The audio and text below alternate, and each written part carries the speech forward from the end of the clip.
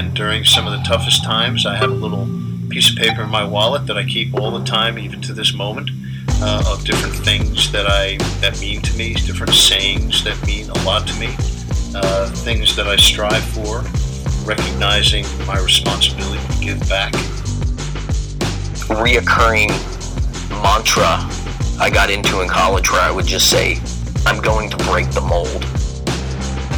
2 days after my second injury, my dad flew out to Indiana and we drove home. Went right up to my room, slept for a day, and then I woke up the next morning, I spray painted my wall, no quitting me. I remember, there is no quitting me, and I won't give up.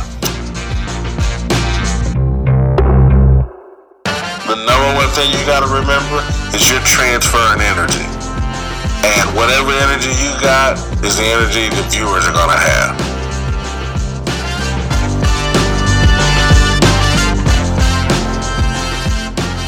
You are listening to Intentional Performers with Brian Levinson, where we talk with experts of craft about their journey and what they have intentionally done to be their best self. As we talk with them, the hope is that we uncover intentional gems that you can use in your life. Now, let's kick it over to Brian to introduce this week's guest.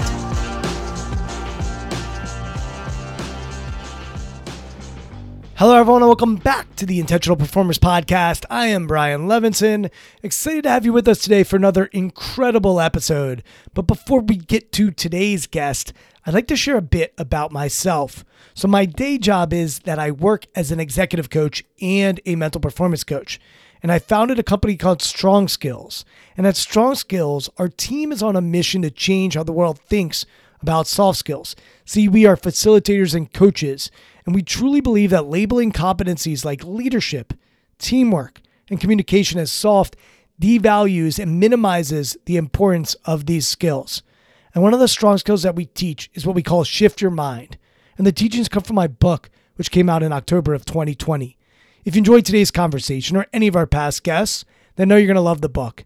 You can head over to Amazon or anywhere books are sold to purchase, and you can even listen to the audiobook via Audible. Thanks to all of you who have already purchased, and I've been truly overwhelmed by the response the book has gotten so far. Lastly, if you enjoyed today's conversation or any of our previous episodes, we'd love it if you went over to iTunes and wrote us a review. It really helps us expand our reach for the podcast. Thanks to all of you who have already done so, and let's continue to share these intentional performers with the world. Now to today's guest. Dr. Michelle Borba is an internationally renowned educator, award-winning author, and parenting child expert. She's recognized for her solution-based strategies to strengthen children's character, resilience, and reduce peer cruelty. And I'm a father of two beautiful kids. It is a hard job being a parent.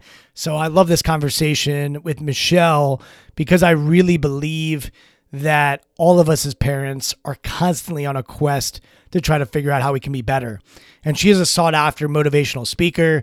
She has spoken in 19 countries and 5 continents, and she's served as a consultant to hundreds of schools and corporations. Her clients have included Sesame Street, Harvard, the U.S. Air Force Academy, and many, many other areas of our military. She also is an NBC contributor where she's appeared over 150 times on The Today Show and countless shows, including Dateline, Dr. Phil, The View, NBC Nightly News, and I could keep rattling off shows that she's appeared on. She's been on a lot. She's been a spokesperson for major corporations. She's an award-winning author, as I mentioned earlier, of over 24 books translated into 19 languages. She has won awards in academia. She's won awards in the child safety area. She has absolutely been a force when it comes to thinking about how we can raise safe, productive, and healthy young people.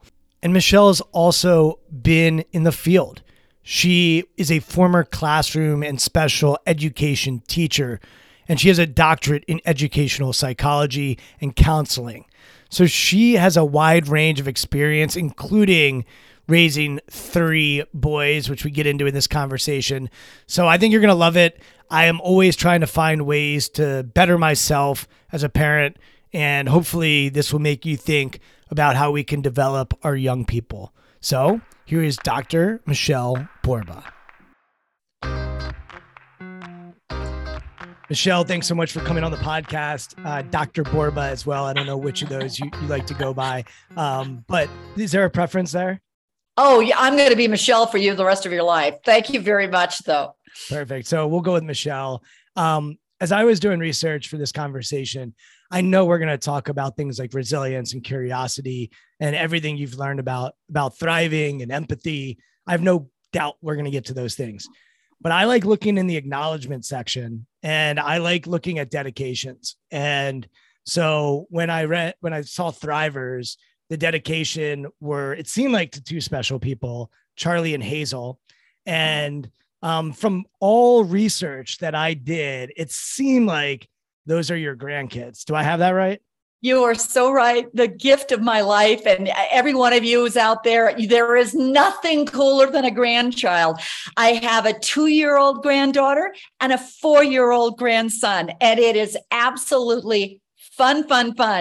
I look at resilience and I look at them and I went, whoa, this is just perfect priming. I don't know how their parents are going to think about it, but every moment I have, I'm just having a fun time with them on just building them up from the inside out. So what's different about being a grandparent than what was for you as a parent? What are the differences? The first thing is the obvious. You get to return them. Second of all, you get perspective. That's absolutely fascinating. I think in the moment I keep thinking about this, I have 3 sons. They were absolutely wonderful. They're grown. But what happens is in the heat of the moment of your parenting, you're so into the checklist and all the things you have to do. And sometimes what I now realize that I've missed some of those just extraordinary sit down and did he really say that? Oh my gosh, look what she's doing. You're just enjoying the child for who they are. And so if there's anyone out there for you as a parent, just enjoy them. They grow up. I know your mother and dad told you that, but they honest to gosh do grow up much faster than you ever think that they will. Is there anything that so I have 2 kids. I'm actually one of 3 boys as well. So God bless you. God bless my mother. But is there anything that I should be thinking about as a parent beyond the perspective of they grow up and, it flashes before your eyes? Yeah.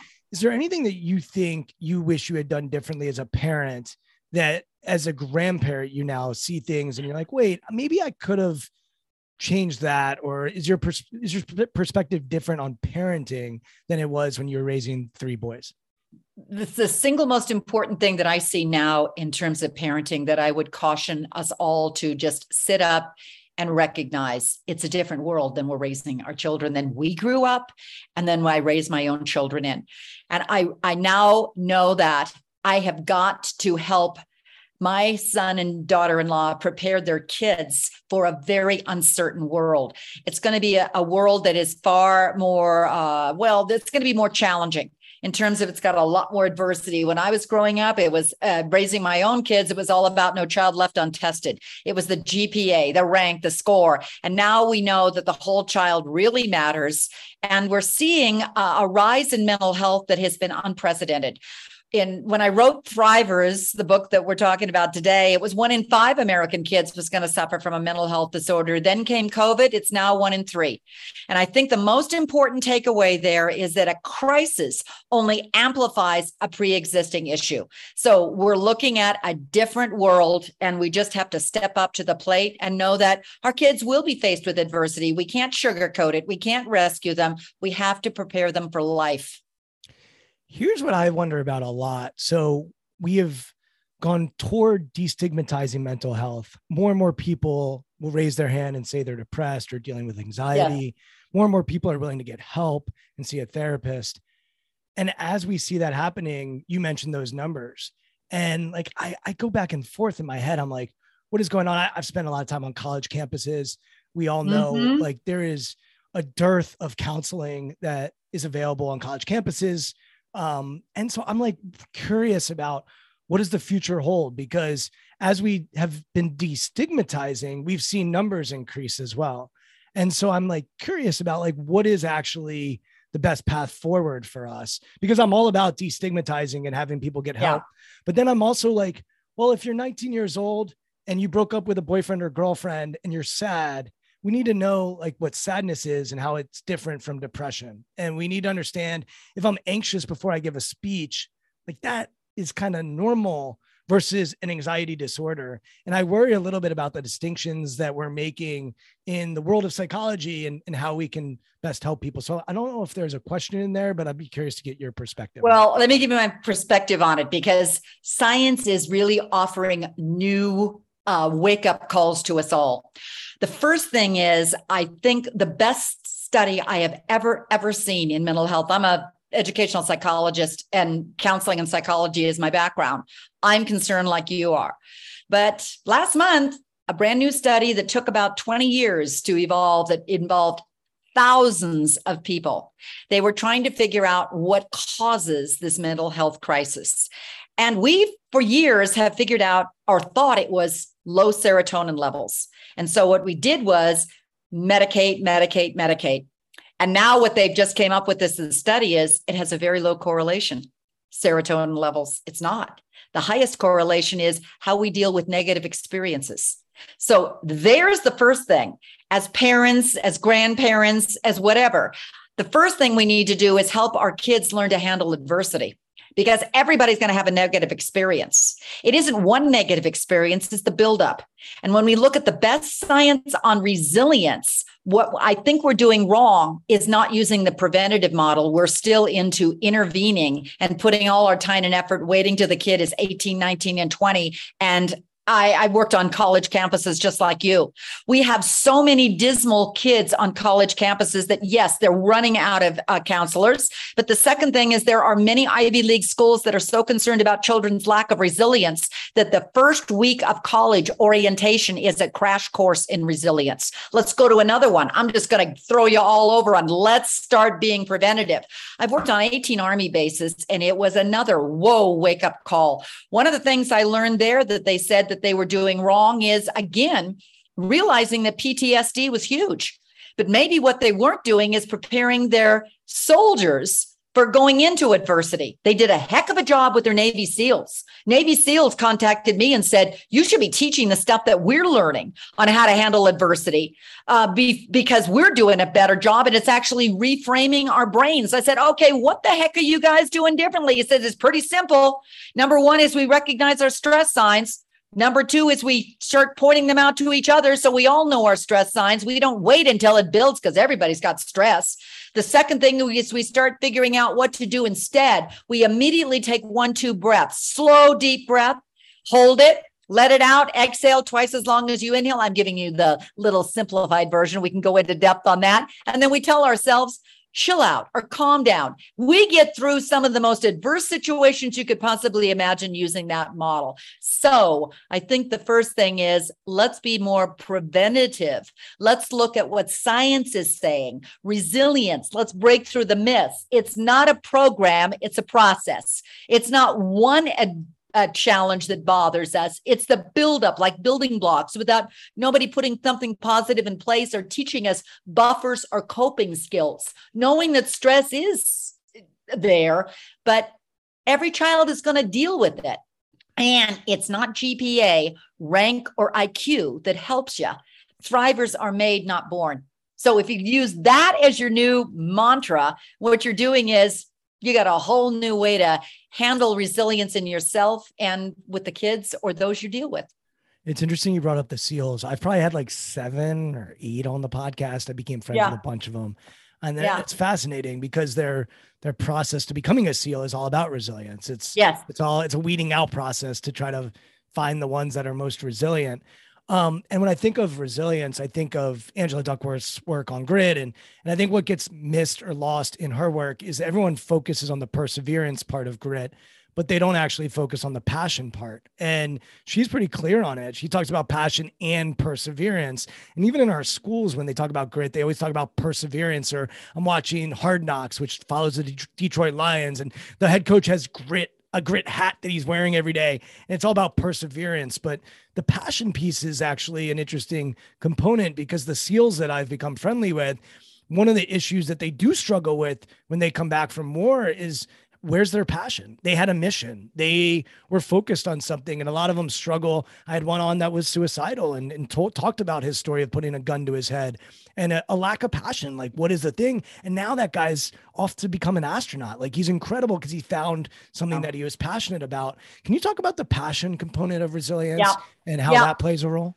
I am so glad you brought this up, because I know we want our kids and us to have grit, but what we've done is push the grit so much that we're now dealing with kids. I deal with hundreds of kids, and every time I speak to a different group, I always do a focus group with children, teens across the U.S. Last week I just came back from Las Vegas. The week before was Milwaukee, and I'm off my way to Baltimore. Every one of them is saying we just don't have any motivation anymore. We just can't keep going. We're overwhelmed. And the reason for it, and then everybody blames them. You don't have any grit. Well, it's because the passion piece is gone. So let's first look at what else matters besides the grit, because the Navy SEALs nailed it, and we've got to look at it. I looked at resilience and I studied hundreds of, I think, first of all, parenting books these days are missing the gold mine. They tell you all the stuff to do, which is wonderful, but they fail to tell you that resilience is teachable. And some of the best researchers in the world have been trying to study kids who have overcome adversity, homelessness, war zones. I worked on,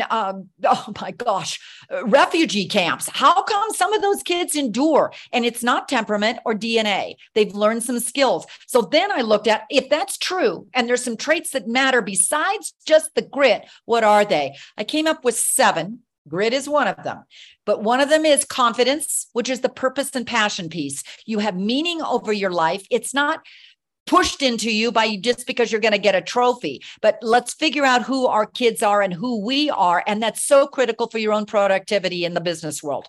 The second one is empathy. Can we stay there for a second? And I think we can use these 7 and we'll go through them. But confidence, there's something that I read that you said about the who and really focusing on the who more than the what. And working with athletes, this is massive because especially college athletes, they graduate and most of them are not professional. So they graduate and their whole identity, their whole life has been, I'm a basketball player, soccer player, field hockey player, whatever it is. And then they go in the real world and they're like, holy crap, wait, who am I? And they struggle with it. And I think one of the disservices we sometimes do with sports is we glamorize and glorify what they do and not who they are, which is underneath it. And that's why you hear a lot of athletes say, I'm more than a basketball player. I'm more than this, because they want their identity to be stronger than just putting a ball in a hoop. Can you talk about the who and how we can identify the who in each person and how that can help build their confidence? Well, first of all, yay that you mentioned it, because what I discovered when I was trying to find the 7 traits of thrivers when I was writing this book, it was the confidence was the piece that seemed to be really derailing our kids and us.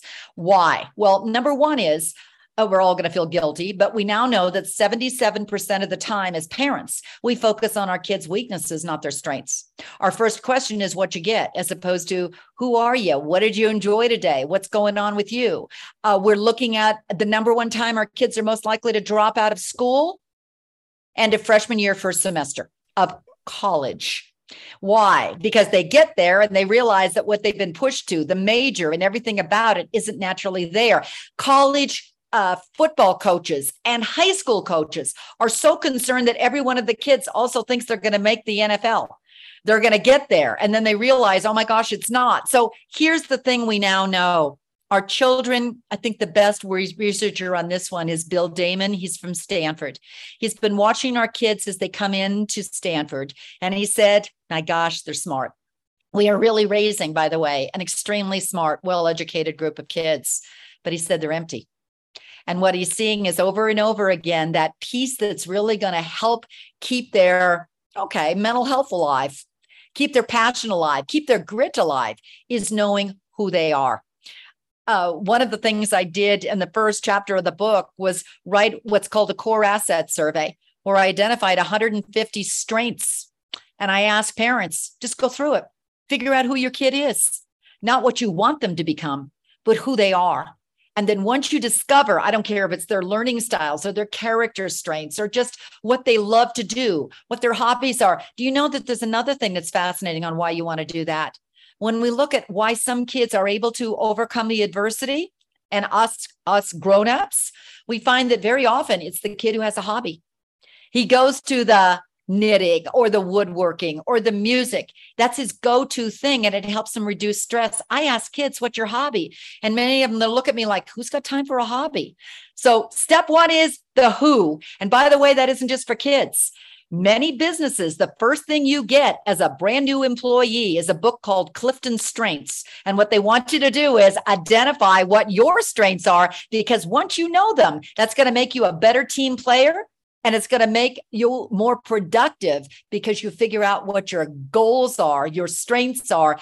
And University of Chicago will tell you one other thing. When are we happiest? When we're engaged in flow. What the heck is flow? It's being engaged in something that gives you purpose and direction, what your strength, what you're good at, and you don't want to stop working at it. That's when your grit is the hardest. That's when it's the longest, when you're doing something you love. All right, I want to go back one step. So I'm going to dovetail off what you said. There's another study that looked at professional soccer players and found that those that had a hobby actually performed better. And for years, we sort of glamorized and glorified the obsessed athlete who was one-dimensional. And if you study a lot of elite performers, they do have something else that they're interested in, and they're actually learning in that other thing and applying it to their craft. But there's something else you said earlier, and I want to go back to the SEALs that I don't want to get lost on in the resilience conversation, which is teams. SEAL teams. They're not just SEALs. And you ask any person that's been in the military, they'll talk about the power of teams. And once again, I come from a sports world. It's the team. Like when people retire from their sport, you ask them what they miss most. It's the team. So can you talk about a sense of belonging and working towards something that's bigger than yourself, and how that can also lead to the passion or the purpose or whatever it might be?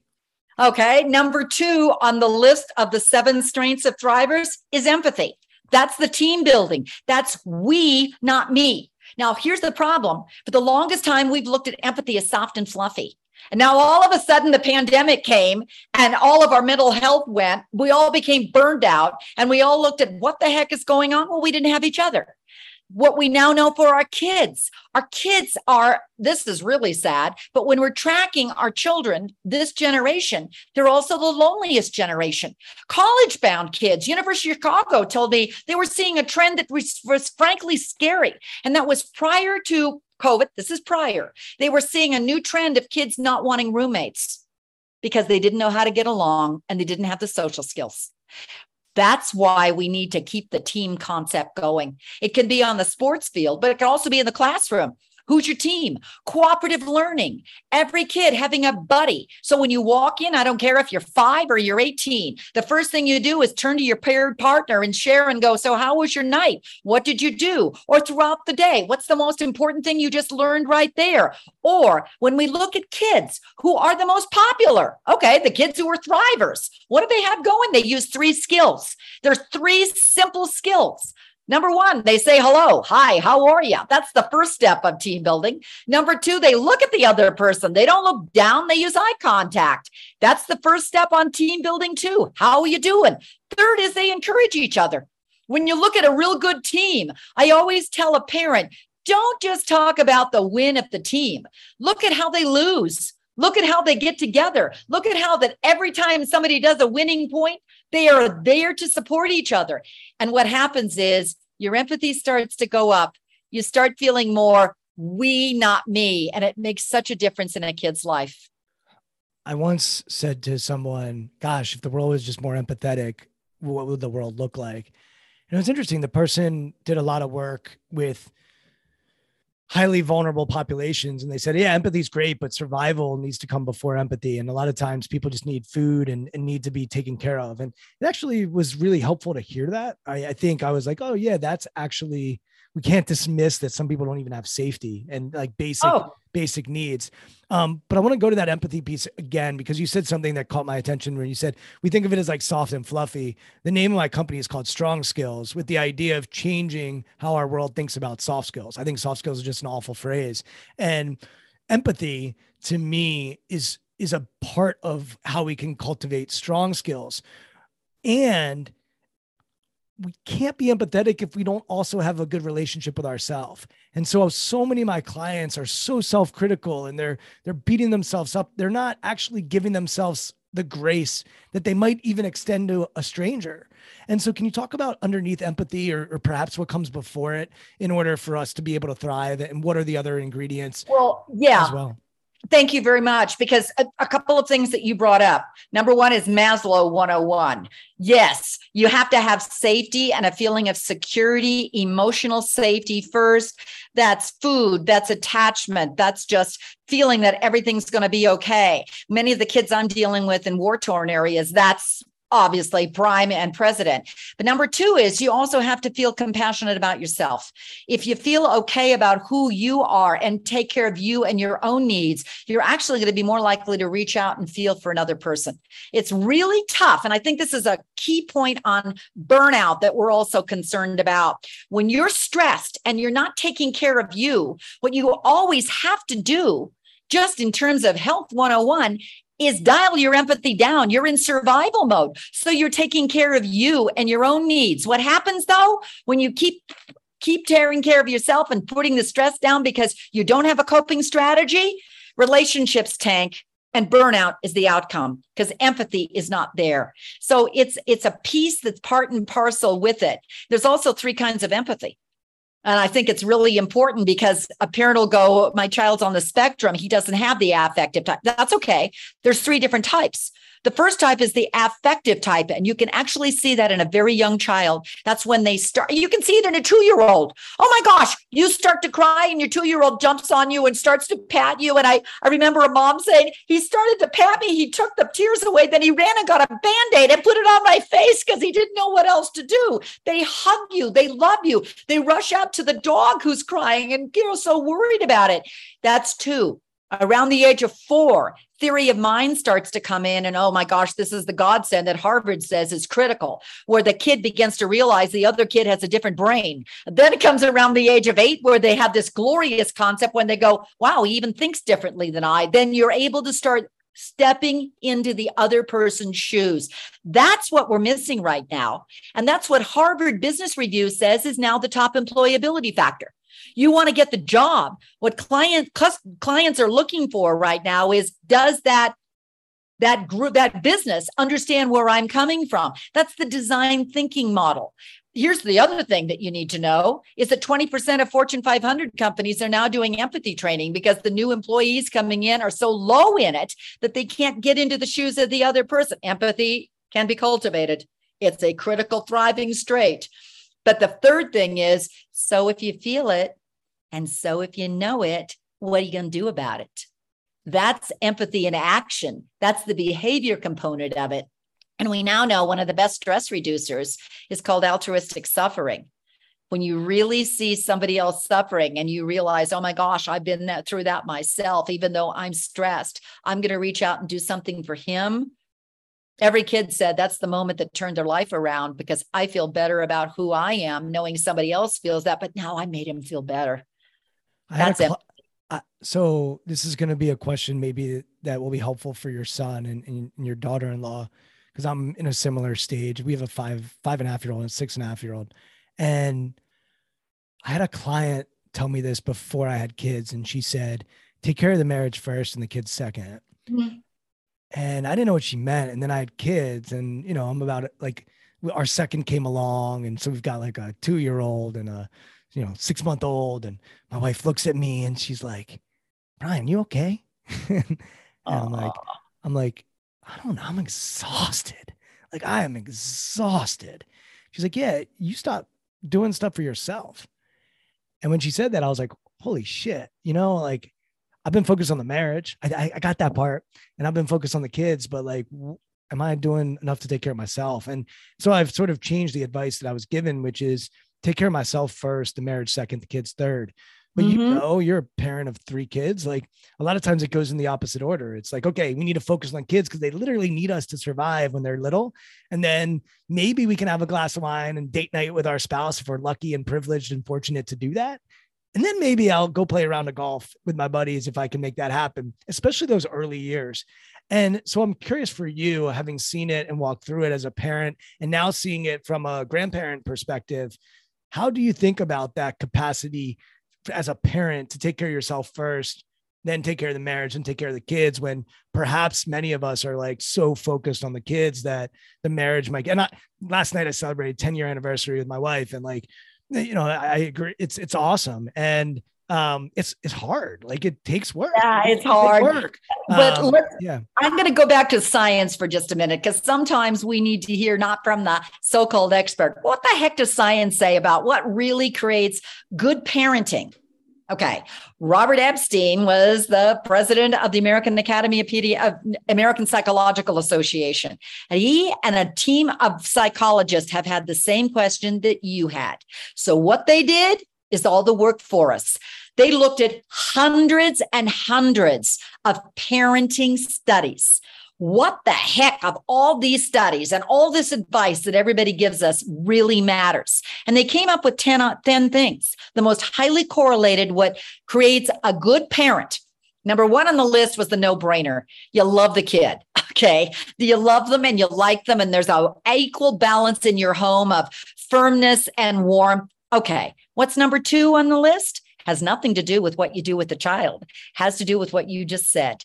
Are you managing your own stress and taking care of yourself? Because if you don't, your stress feeds over to your kids and they pick it up because they mirror our own stress. Right now, it isn't just the kids who are stressed. We're stressed. In fact, we're looking at more parents that are stressed than children.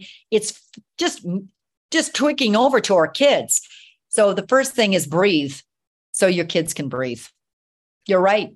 But okay, so I love that you bring the science into it. Love it. I think it's awesome. And I think science is often more powerful than an individual story.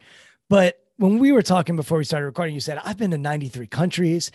You talked about earlier, you've worked with all these challenging populations. You are going to Baltimore and you're traveling and it's clear. I don't think anyone's questioning your passion for this work. It oozes out of you. No one will ever be like, yeah, Dr. Michelle Borba, she lacks passion for her work. How do you manage yourself? How do you make sure that as you're traveling, as you are clearly mission driven and wanting to pour into our next generation of children and parents, how do you make sure that you're good? How do you make sure you're taking care of yourself? Well, I think the first thing on empathy and self-compassion is back to what the SEALs do. They recognize their stress levels. And so I really have tuned into when am I tired? When am I to the point where I'm really on edge that I need to put myself up? And I think that's the first thing as a parent or a good employer, a good whatever you are, you need to recognize your own stress level. The second thing, though, is so what on that?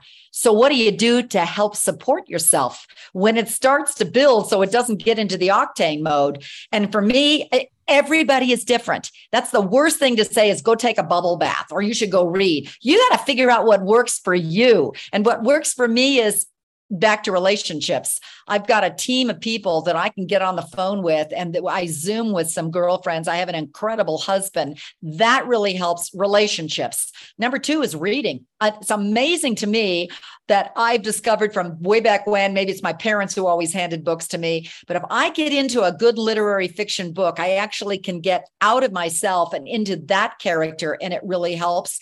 Third thing is a 20-minute nap. Those are the things that seem to work. I always carry a blow-up pillow in my suitcase. That's in my backpack. And no matter where I am, I can zone out in an airplane or whatever and get recharged. The key is find what works for you and stick to it as a routine and a ritual. It can't be lofty and always do spa treatments. It has to be what you can do in the here and now. The second thing as a parent is once you figure out, for instance, that 1-2 breathing. I tell parents, if it works for you, then do it in front of your kids, because the best way to teach any one of these skills, and that's what resilience is made up of, skills, is by you showing the child, not telling the child. Pretty soon, if you do this regularly, I'm talking 2 minutes a day for around 21 days, what begins to happen is your kid goes, Mom, you need to take that 1-2 breath. And I say, oh, how about you? Let's do it together. And what will happen is your whole family will start picking up the skills that you all need to be resilient, and everybody wins. I'm smiling because just yesterday, my daughter was annoying my son, and I could see my son getting frustrated. And yeah, oh, maybe you should take a breath. But I think it's way more powerful if we're doing it together, and you're also being vulnerable and sharing when you're frustrated as well. And as a parent, like pretty much every day you get frustrated. So I think that's really sound, and I really appreciate it. The word that I'm thinking of as what I want to talk to you about next is optimism. And it's an interesting word because I know you're a big believer in the power of optimism. And as I hear you give some statistics, like there's also some gloominess, especially during a pandemic, like the numbers that you were mentioning earlier. How do you think about pessimism and optimism? In some ways you come off as so optimistic and passionate, but then there's this other side of you that's also very real about the data and the science and some of the challenges. And so as you think about optimism and pessimism, how do you think about that? Well, first of all, I think we're all in agreement on one thing, that optimism is absolutely core, or a sense of hope is core to resilience. Because if you have a doom and gloom view about the world, what's going to happen is you're beginning to feel yourself as helpless. If there is one commonality of a resilient person is that they have, or a kid, is that they have an I got this attitude. It's not us instilling it in the child. They have agency and a little bit of control. You can't control the Ukrainian war. You can't control the pandemic. You can't control the mass shootings. But what you can control, says all the research, is how you react. Now, here's some point two in a footnote.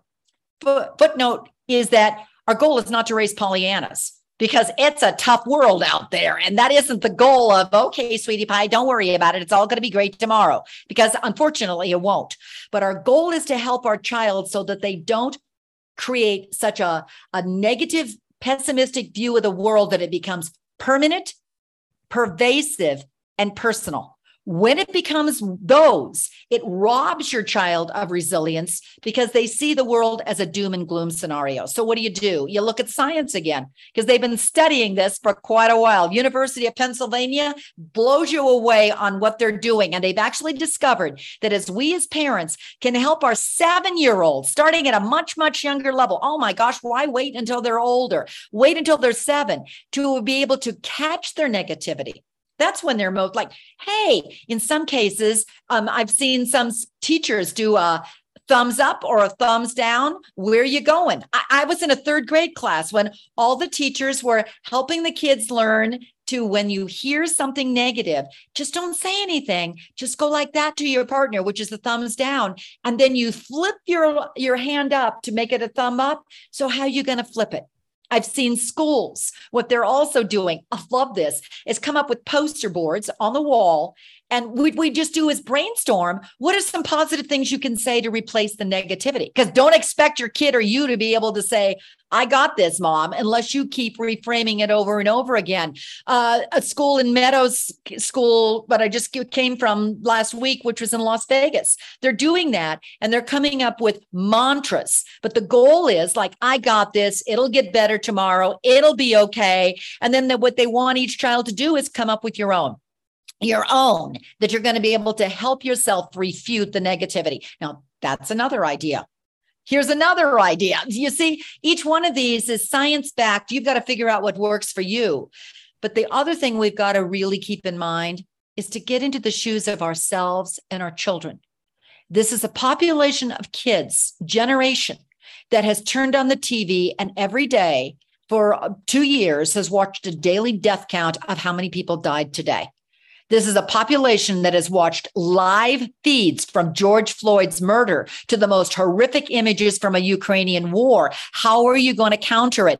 First, you got to watch what you watch.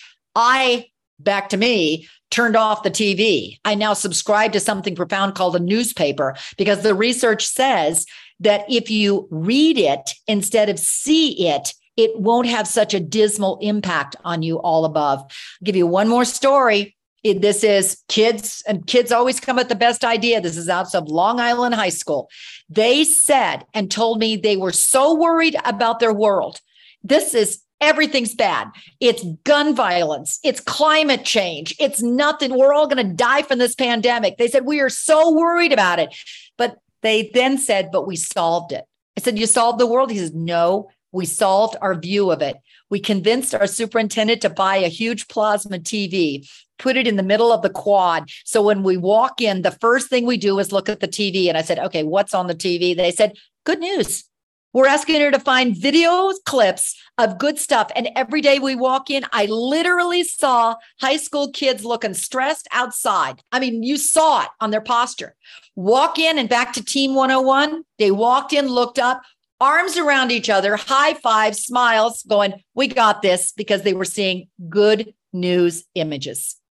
I had an idea once that I pursued a little bit, which was to try to create a network of people that it was going to be called Kind Catcher. Someone's probably steal this idea and run with it. I don't care. But, when something bad's happening now, everyone pulls out their phone and videos, and there's all these acts that are kind that people just aren't necessarily pulling out their phone to catch people in the act of kindness. And what if we could create a network of just catching kindness? And I think we have the capacity, we have the technology, and how inspiring would it be for people to change their lens instead of catching someone doing something bad? What if we started catching people doing kind acts? There's a story that I want to share with you, and then I'm going to come back to some of the other elements of thriving. We've hit on a lot of them, but there are other elements that I'm curious about. But there's a story of this caddy named Bruce Edwards. And if you're not familiar with golf, caddies are the ones that carry the bag for the golfer. They're the only one that's allowed to talk to the golfer in the middle of a round. They're not allowed to have a coach or someone talk to them in the middle of a round other than the person carrying their bag. So this guy, Bruce Edwards, was a caddy for a golfer named Tom Watson. Tom Watson was not the tallest, was not the biggest, strongest, didn't hit it the furthest, but he's considered one of the legendary golfers, and he performed really, really well under pressure in big tournaments. And so Tom Watson and Bruce Edwards, his caddy, are best friends, are best men at each other's wedding. And when it's time for Tom Watson, as he starts to get older, his caddy, Bruce Edwards, gets approached by this other golfer named Greg Norman. And at the time, Greg Norman's this big, strong, young golfer who's coming up and looks like the next great golfer. And Greg Norman wants Bruce Edwards to be his caddy. And at first, Bruce is like, nah, I'm good. I'm going to stay with Tom. Tom's my guy. Tom finds out about it, says, Bruce, this is a great opportunity for you and your family. You got to go work with Norman. So he does. And he works with Greg Norman for a number of years. After a few years, he's like, you know what? I miss working with my friend Tom. He finished his career working with Tom. Fast forward a few years later, Bruce Edwards ends up passing away. And after he passed away, there are stories that he had shared with writers. And one of the writers wrote this story and asked, hey, what was the difference between Tom Watson, this legendary golfer who performed extremely well under pressure and maximized his capacity and his potential, and Greg Norman, who had all the talent in the world and had a good career, but struggled under pressure and struggled in these high, intense moments? And what he said was, all right, here's the difference. Greg Norman, the big, strong, young guy who didn't necessarily fulfill all his potential, would hit the ball right down the middle of the fairway, and he'd walk up to his ball and it would have landed in a divot. And if you don't play golf, a divot is when the grass comes up and there's dirt that replaces the grass. And if your ball lands in a divot, it's harder to hit out of that ball. So it's unlucky. It's a hard thing to do. Norman would see his ball landed in a divot and go to his caddy, Bruce, can you believe my luck? Why does this happen to me? And then he'd go and hit his shot. Tom Watson would have the same thing right down the middle of the fairway, and he'd walk up to his ball and it'd be in a divot. And Tom Watson would look at Bruce Edwards and say, hey, Bruce, watch what I'm going to do. So the same exact thing happened to both guys. Yeah. Well, one guy would say, why me? The other guy would say, watch this. And so when I thought about thrivers and the way you described it, I thought of Tom Watson. There's a thriver. There's someone who's saying, hey, watch what I'm going to do. Whereas someone else who says, why me? And that's not to say there isn't a time to say, why me? You get diagnosed with cancer, you go through a sexual assault, you lose your job, you have something horrific happen. Like, there's a time to be a victim. And there's a time to go toward being a thriver. As you think about that concept and how do we know if we should be in the why me mode and exploring and sort of asking questions? And how do we know when we need to be watch this mode and sort of showing what we're going to do? How do you make sense of that from a victim side and a thriver side? Well, the problem is that too many people don't remain the victim. It's stepping out of it that is the problem. The biggest thing that we see is if a child or a victim continues to feel themselves as helpless and I don't know another way, that's one of the highest correlations of depression and anxiety. So that story you just said would be wonderful to be able to share with the kid. I think too often what we are seeing and our children are seeing is nothing but the doom stuff about people. One of the best things that we've discovered that teachers do, parents do, is tell stories about the people who have overcomers. So what did they do differently? And you find your different way. I love the story of Ruby Bridges. Ruby Bridges, can you imagine a 6-year-old, the only child in a Black child during the segregation days, who is now in a school, William Frantz Elementary School, where you're going to be the only Black child to walk into an all-white school. And every single day, you're met with angry mobs of parents who don't want you there. Every day, federal marshals have to walk you in. Every single day, you're not allowed to be with the rest of the kids because the parents don't want you there. So you're with one teacher, Barbara Harvey, who is absolutely glorious the entire year. Well, Robert Coles, one of our foremost extraordinary psychologists, interviewed her. How did you not become the victim, Ruby? How did you overcome it? And she said, oh, I did what my grandmother taught me to do. What did your grandmother taught you to do? Well, every day when I walked in, they started screaming at me. I stood there and started to pray. And I prayed for forgiveness. I said, God, they need to learn some kindness. And it really helped me flip it. And that's what helped me. Prayer can be a helpful moment. And here's the thing. It doesn't make any difference what it is. Ann Matston is incredible from University of Minnesota. She also looked at all the children who have overcome adversity and discovered something that we all need to keep in mind. She said, ordinary things can be extraordinary and make extraordinary magic in overcoming adversity. Hobbies, a dog, prayer, listening to music.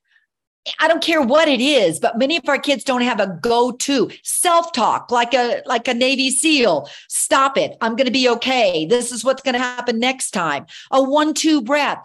What we've got to do is give our kids a repertoire of coping strategies and buffers. They're all teachable. That's what I tried to do when I was writing Thrivers. I'll give you 300 ideas. Don't you dare try to do them all, or your kid is never going to let you read another book. Find what works for your family, then start modeling it, because our kids have got to learn different strategies so they get out of that helplessness model. We've covered self-confidence. We've covered empathy. We've covered perseverance. We've covered optimism. But I want to transition to another word that you are hitting on somewhat in the last answer that you gave, which is integrity. And when you talk about prayer, where my mind goes is we're becoming a less religious society. The numbers on religion or organized religion are going down. And I have my own thoughts on that, but there's also a correlation as we become less religious, we also become less philanthropic, which is an interesting component. There are positives that come with becoming less religious as well. So that's worth noting.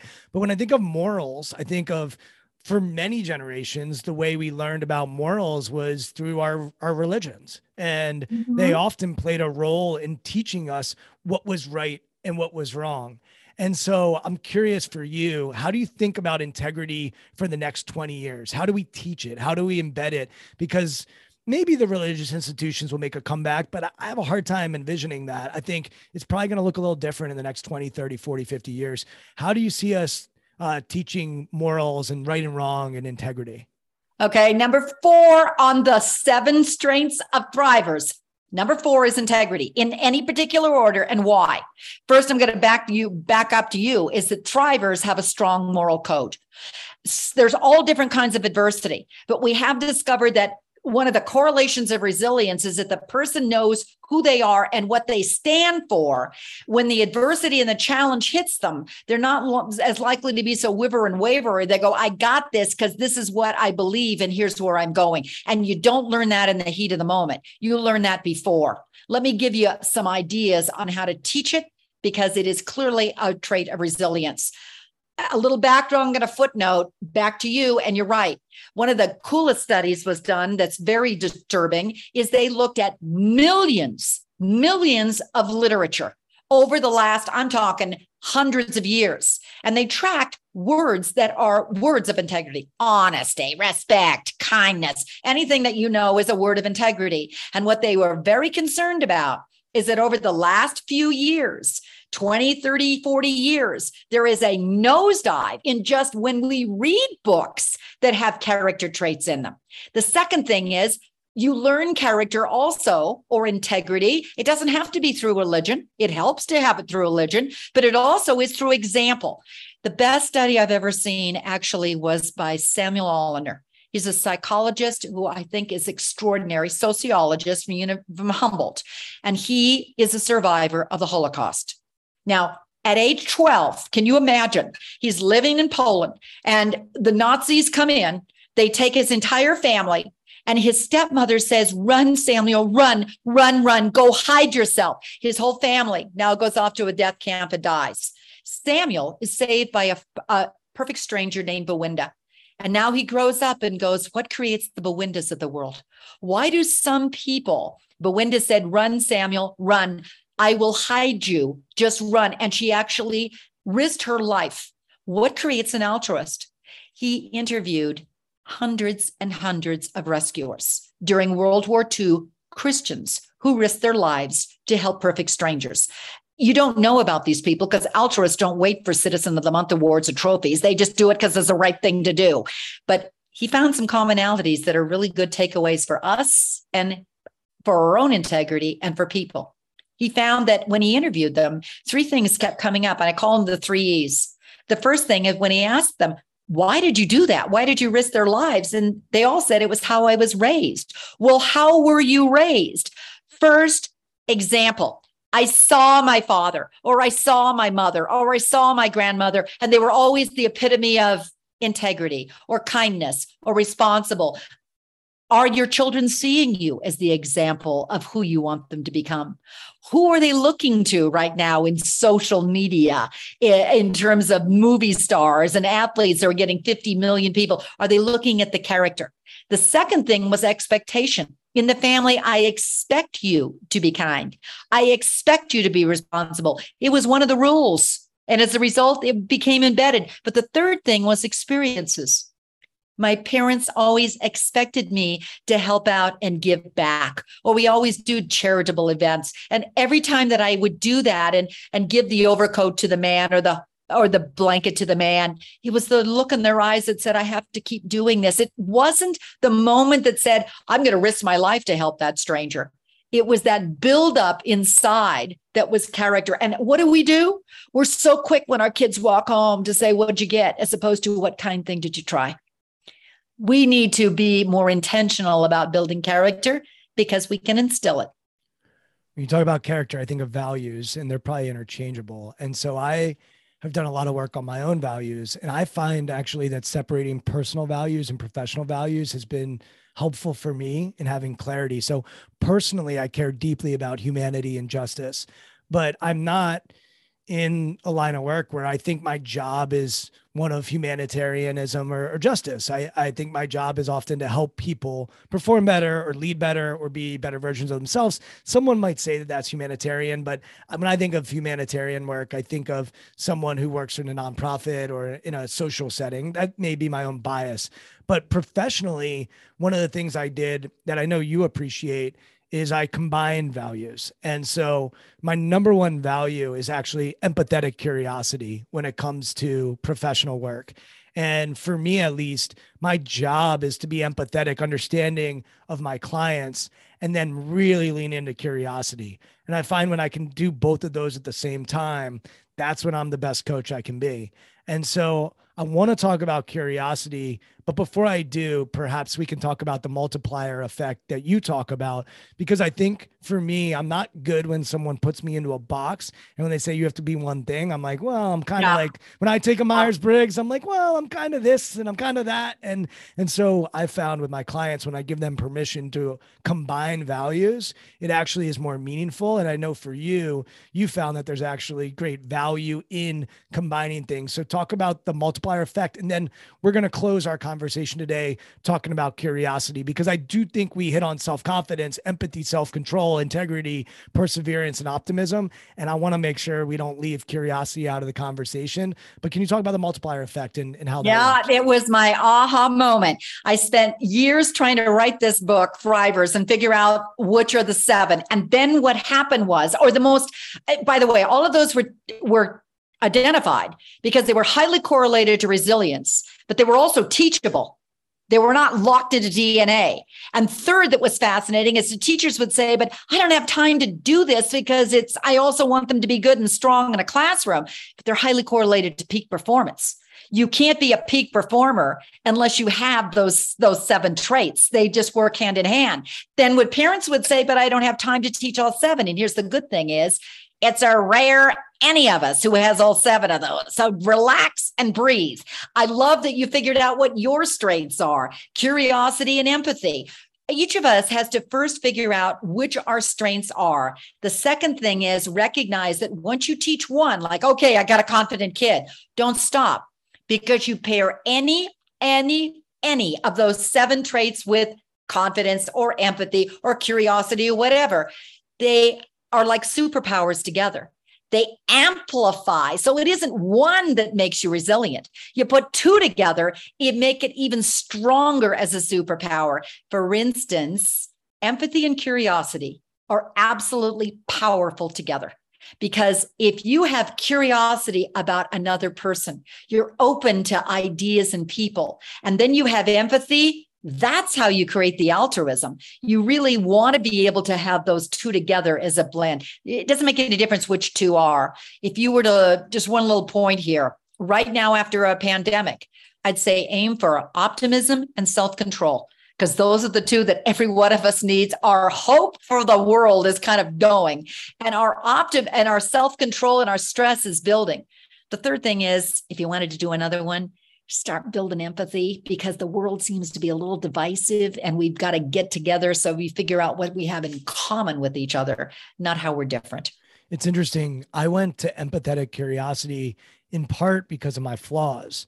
So I'm not all that curious about how this Zoom meeting is occurring, despite the fact that it's freaking crazy that we're having this video conversation on 2 different coasts in the United States. Like, I think that's crazy, but I'm not all that curious to find out like what the engineering is under my computer and how the internet works.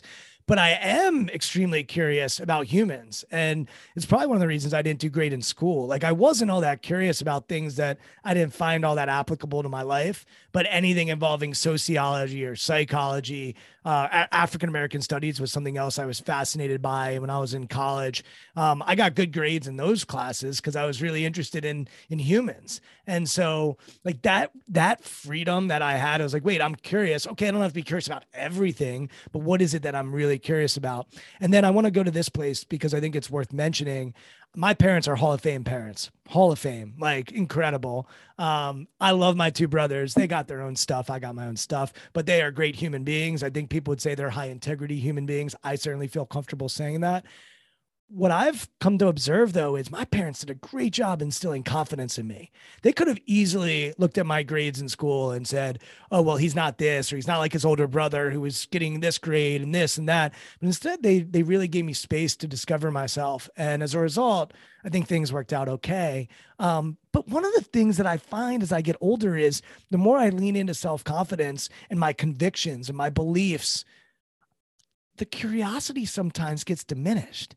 And I find like I can get very argumentative. I can get, this is what I believe and I'm going to stand for it. I'm going to be altruistic and I'm going to, fight the power type thing. And I can get that passion to come out.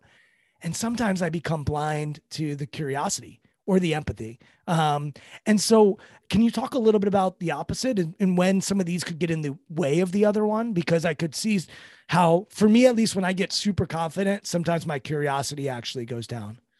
Well, I love the fact, first of all, the solution to it is recognizing that you got the issue, you got the problem. So, hey, give yourself an A+, because the first thing is very often we don't realize that we are tuning down and diminishing the window of our openness to others and ideas.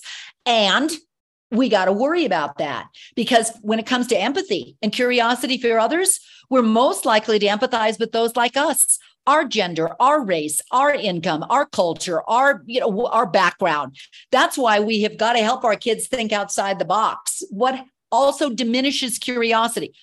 Be worried. We are seeing a nosedive in American kids faster than any other country in the world. And when you go, where to come up with that? NASA's worried, and they've been studying our children. They're curious at age 5. And then what happens is a nosedive. And this is, first of all, one reason for it is the multiplier effect. When stress builds, curiosity goes down. I interview kids right now, and they're risk averse. They said, we're afraid to think outside the box. We're afraid to be deeper thinkers. Yale, Harvard is very concerned because kids are so worried to raise their hand and worried about that if their answer is wrong, they'll get a B+ and not an A. There are safe zones in colleges now. If you don't feel safe about listening to that particular speaker, you can actually go play with Play-Doh. We're talking college kids in that room over there and close the door. That's called coddling of the American mind.